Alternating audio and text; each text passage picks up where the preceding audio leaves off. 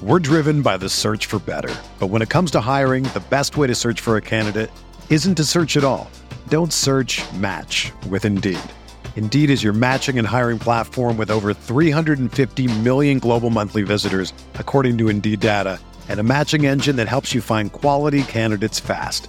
Ditch the busy work. Use Indeed for scheduling, screening, and messaging so you can connect with candidates faster.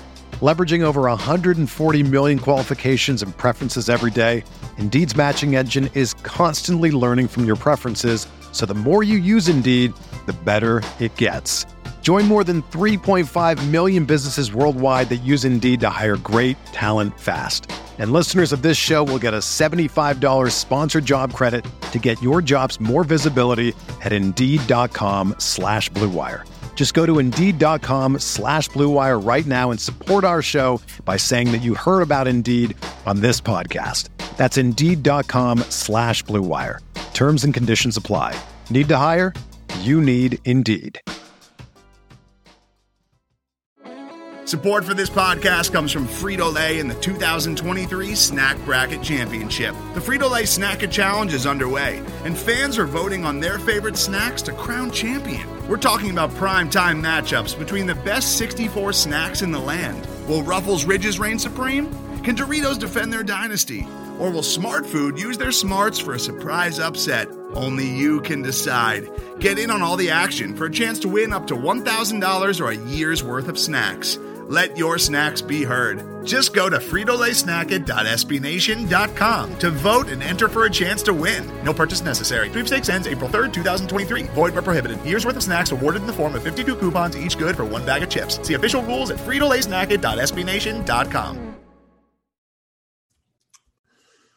Hello, friends. Happy Friday to all. This is Kirk Henderson from MavsMoneyball.com, hosting Radio Free Mavs, which this recording will probably have about a 4-hour lifespan. But you know what?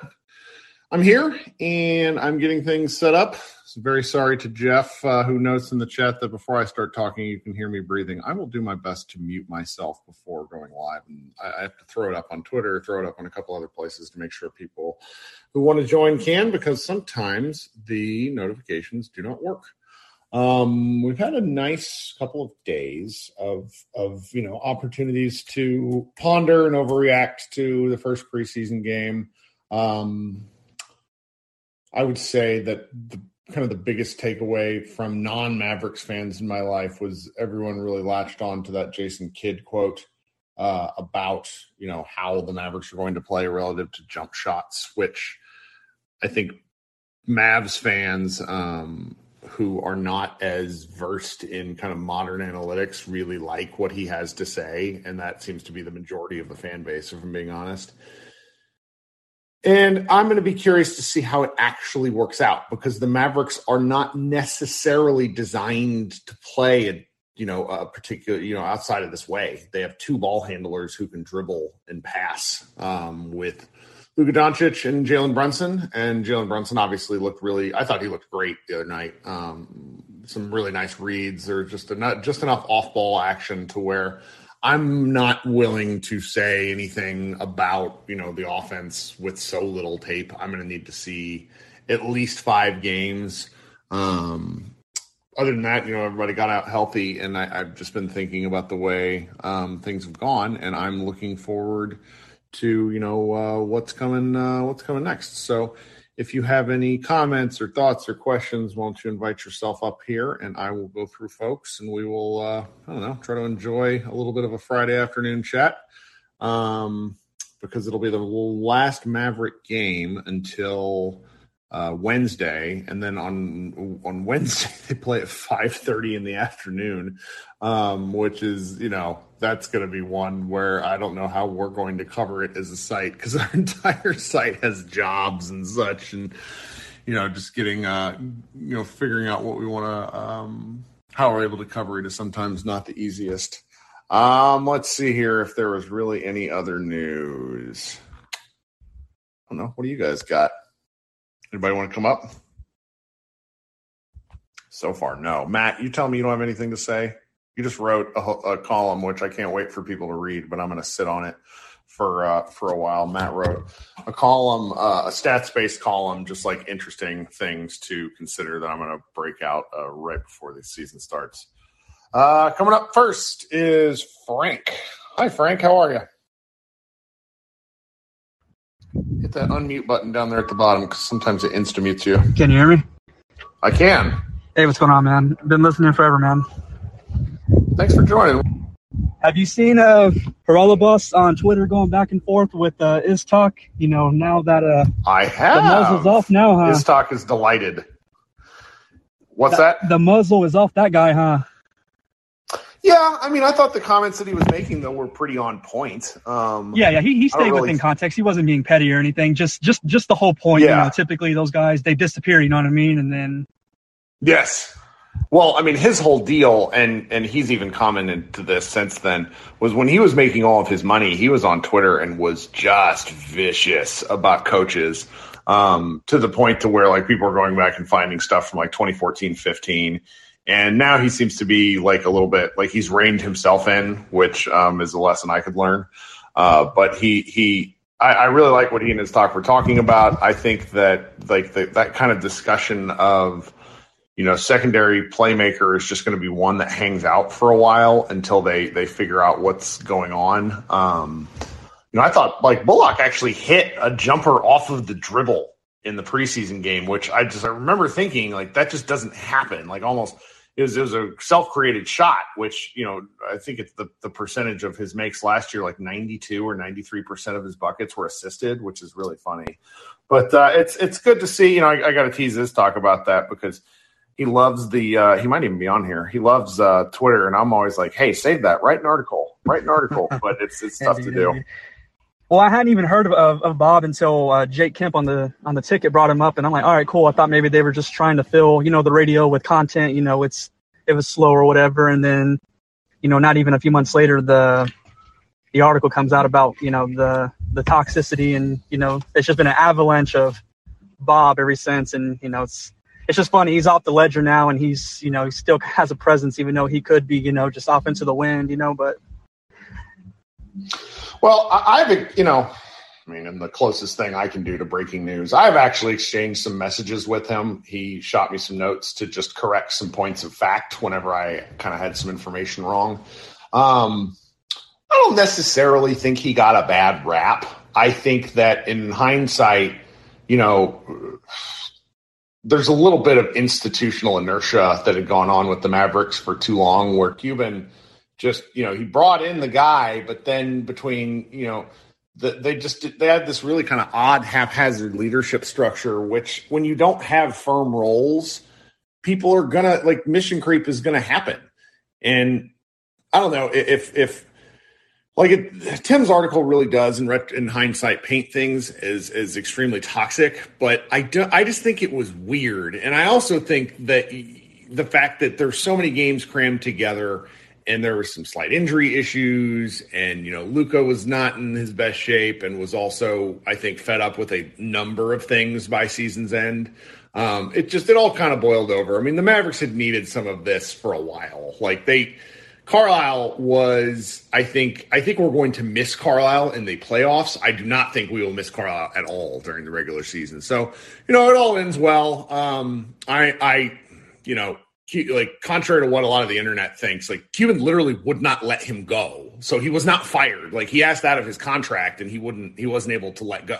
Like, he wasn't let out. It was something that Mark wanted to hold on to him, probably either for a competitive advantage and wanted to go to another team. But I mean, I think the guy is kind of conspiracy. Pardon my interruption. The conspiracy theorist in me believes that the narratives are ridiculous. Like,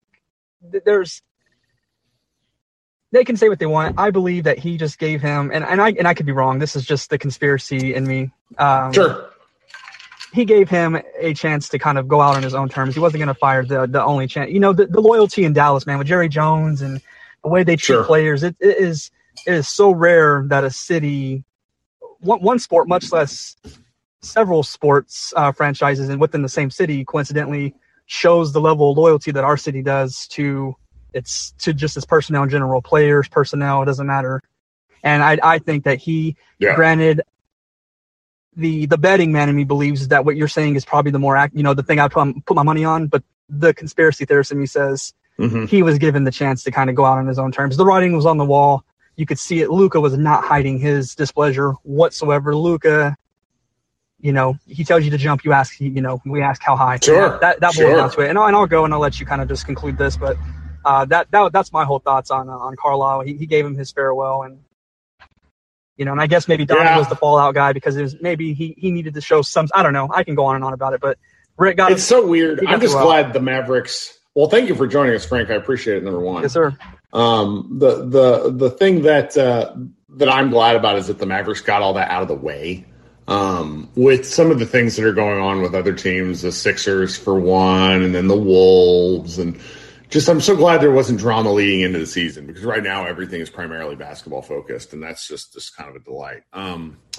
Friend of the chat, or friend of the program, Ethan notes in the chat that so much for October 1st tragic to Dallas. It's one of these things, Ethan. When the Sixers make a play and he ends up in Toronto and Ben Simmons ends up in Toronto and Dragic is part of that deal, I'm going to scream. Okay. Just rage blackout, because if he's good enough for the Sixers and that sort of trade, then he should have been good enough for the Mavericks. And we could part with Dwight Powell and whoever else. I don't know. It just kind of drives me nuts. But right now, I'm not really going to worry about Dragic too much. I will focus on that a little bit more through the regular season. All right, coming up next is Mavs Moneyball contributor Matt Phillips. What's up, buddy? What's going on, Kirk? Hit that unmute button. There you go. Yeah, sorry. It's been a minute since I've been on one of these.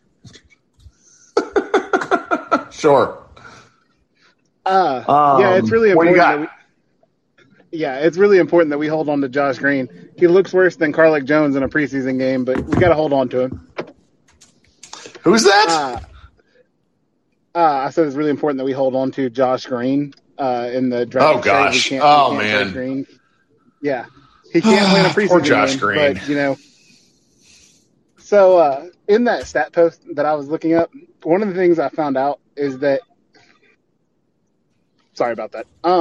If you add up all three of the Mavs draft picks last year, the minutes they played, it would have been the third fewest of any first round pick if you added them all up as one person. And the only two people that were less were Leandro Balmoro, who did not come to the NBA, and the Azubuike from Utah. Sure. Of course. And we all say, hey, the Mavs are trying to win, and there was COVID. But there was COVID for everyone else. And the Mavericks weren't the only team in the NBA that was trying to win last year. So it's not – you can't just say, hey, we were trying to win, therefore we can't get young players minutes. At some point – and this is actually one of the positives of Kidd – you have to let the kids play a little bit. Absolutely. It would also help if the kids were good. It would help if the kids were good, which is its own separate issue. One of the things that I was going to point out that I found out doing that, it seems weird because a lot of us think of KP as a rim protector, and his best we need him to be. But a lot of the lineup data is he's much better when he also has a rim protector behind him. The defense is much better. The actual he is a power forward. Yeah, it seems weird, but what I think it is that because he's so huge, even though he's not good on the perimeter, because he is so huge, he takes up space. And if you have him and another rim protector behind him, they can kind of make up for each other because they're both going to get beat on the perimeter, but there's always another one behind them. I don't know if that makes a lot of sense, but because it seems weird. Well, it does. It does because, I saw the Mavericks running kind of a switch-heavy scheme with the way that the Jazz were driving and kicking. Cue your mute button, by the way. Sorry, getting feedback. There you go. Yeah, you know where the mute button is. Come on, Matt. Just teasing.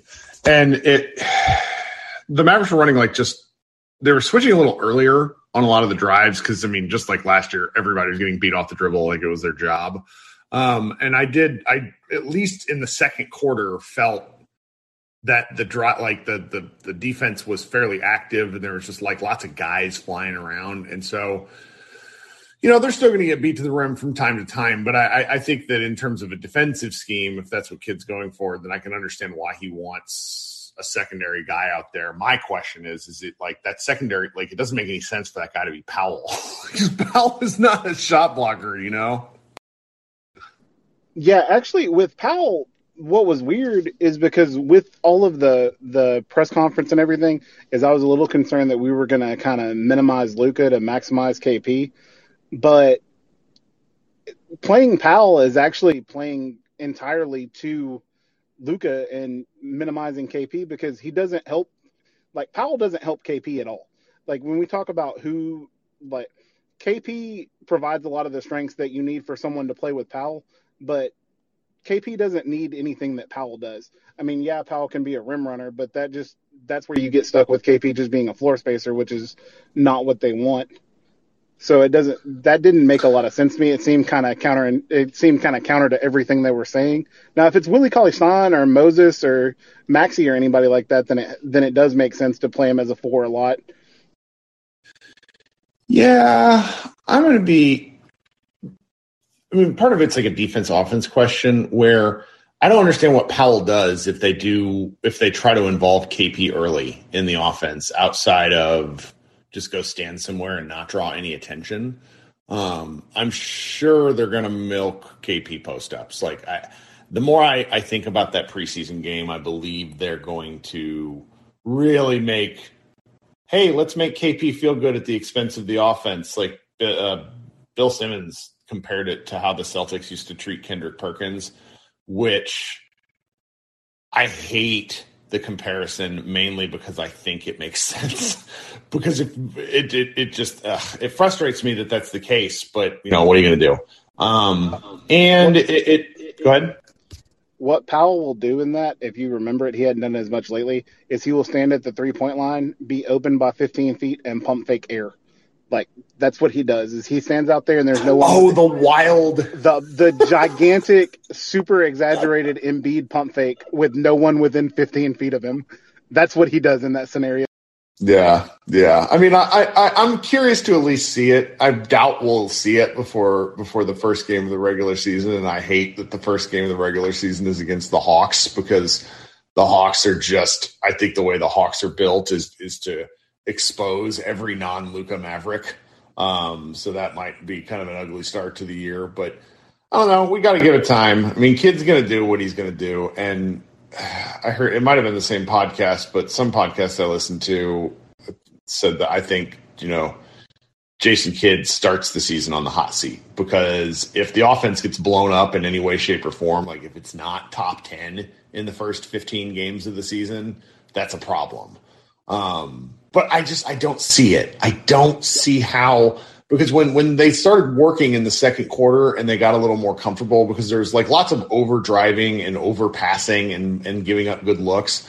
When they just started kind of playing in the second and they weren't taking tons of threes, but relative to last year at least. But I felt that those like the units made out of like starter players worked okay, but I could be just, rose colored glasses. Okay, I just got one more thing, and then I'm gonna go ahead and hop off. Sorry, I have a headache right now, and it is not going well. But the Mavs were second in the league in field goal percentage at the rim last year, and they were 26th in attempts. So more attempts at the rim is not a bad thing. Like, it's good for them to attempt to get to the rim. And then from the preseason, the only thing that I'm looking for is how people move. And I thought KP, Maxey, and Luka all looked really good movement-wise. And so that's what I'm happy about because, like, we had Josh Richardson, like, killed it last year in the preseason, and we were all just in love with the idea of how things were going to go. And it's just, like, that was the high point for Josh Richardson. Yeah, nobody cares. So they're moving well, and Luka doesn't have to wear a T-shirt. That's what I'm happy about. Love it. Thanks for joining, buddy. Talk to you soon. All right, coming up next. How are you, my friend? I don't want to butcher your name. Hi, Kek. How you doing? I'm well. How are you doing? Could you say your name for us? Because I don't want to do the Bill Simmons thing.